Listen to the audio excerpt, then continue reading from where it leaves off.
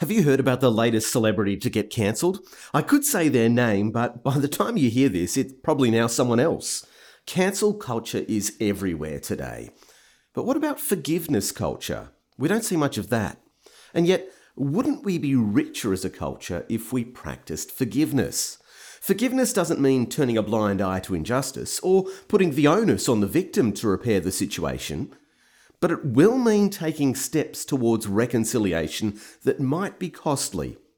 For me, Jesus is the model of this, whose death demonstrates that God takes justice seriously, but who also offers me forgiveness as his death cancels a debt I could never repay, which is the kind of cancel culture I can get behind. This is Andrew Laird with God in 60 Seconds. For more space to think and talk about God, go to thirdspace.org.au.